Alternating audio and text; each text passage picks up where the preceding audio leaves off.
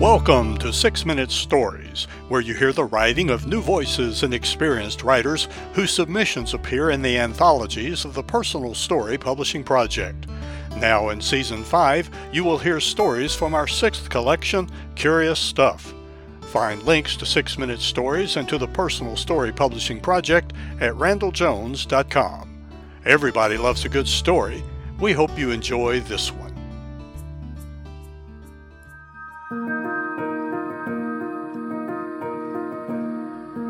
3 Blank Pieces of Paper by Joy York. My mother and I had a complicated relationship. Unfortunately, for me growing up in the 1950s, June Cleaver of Leave It to Beaver and Margaret Anderson of Father Knows Best set some pretty unrealistic expectations for motherhood, or should I say, sainthood. An expert cook and baker, a whiz with a sewing machine and a simplicity pattern, PTA Volunteer of the Year, a perpetual sunny disposition, and let's not forget the master problem solver. The above descriptions seem to fit all my friends' mothers, but not mine. She was an educated career woman raising 3 boys and 1 daughter alone. She was a terrible cook, missed school activities, forgot to pick us up, slept all weekend, the list goes on.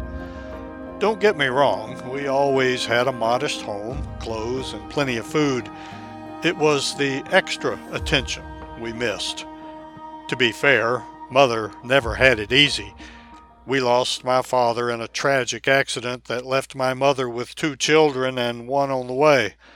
A few years later, another marriage resulted in a precious baby brother, but a violent divorce. I gradually took over the role of substitute mom for my 2 younger brothers. The proverbial straw that broke my spirit, sitting alone at my weekend freshman orientation at Auburn University, the only student without a parent and who, at 16 years of age, had driven 150 miles in southern torrential rains to get there. Disappointment and embarrassment left an indelible mark on my heart. I loved my mother, and though our relationship continued, it was never the same. When my mother died, my brothers turned to me to take care of things, as I had always done.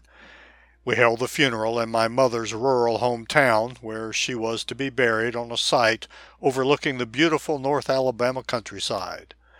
My brothers asked me to say a few words about our mother at the gravesite. Still blinded by hurt, nothing appropriate came to mind. We were literally 5 minutes from reaching the cemetery, and the 3 blank pieces of paper I had torn from a notebook sat empty on my lap. What am I going to do? I can't think of anything to say. Closing my eyes and taking a calming breath, I put my pen to the page. As if my heart were speaking words to my head, my hand began to write and did not stop until the last word. It felt like a veil had been lifted. I truly meant every word. These are the words I wrote. Our mom loved her kids completely and unconditionally. She taught us the importance of truth, integrity, perseverance, and to be non-judgmental of others. She encouraged us in all things to be true to ourselves and to never be discouraged from following our dreams. She accepted who we were and the decisions we made. She was always there to stand behind us and catch us when we fell. She made us feel strong when we were weak, smart when we felt stupid, and beautiful when we felt unattractive. She put us first and herself last. She made many sacrifices for us and never asked for anything in return. As many families do, we went through some difficult times. She was our rock. She held us together and gave us enough love and support for 2 parents. The values she instilled in us have been the bricks and mortar that have built the foundation the 4 of us have relied on all our lives. It has helped us as we have loved, nurtured, and supported our own families and guided our children throughout their lives. When my mother was in the hospital, she grabbed my cousin Susan's hand and with love in her eyes, she said, "Let's have no regrets." Mother lived her life on her own terms. She taught us to be loving, caring, humorous, stubborn, to laugh at ourselves, and most important of all, to be independent. She's back home now with Mama Levy, Daddy Tom, my daddy, and her brothers and sister. Her mind is clear, and she is moving gracefully through the fields. God bless you, Mama. We love you. I will never throw away those 3 pages. They are the important memories of my mother and what she gave each of us. I am thankful for the honest, hard-working, selfless, and flawed woman who did her best to survive tragedy, adversity, and because she loved us so dearly, never gave up.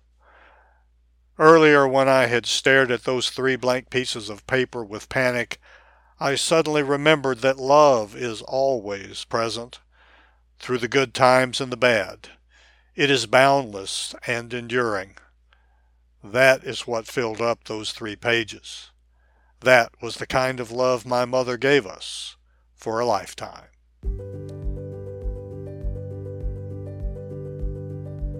Copyright 2022, Joy York. Joy York lives in Greenwood, Indiana. Her inspiration for writing came from her grandmother's tradition of oral storytelling.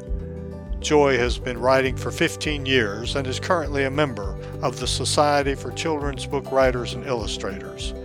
She self-published her first book, The Bloody Shoe Affair, a daring and thrilling adventure with the jailer's daughter, a young adult mystery coming-of-age novel, in 2015. Genuine Deceit, a suspense novel, was released in May 2021 on Amazon.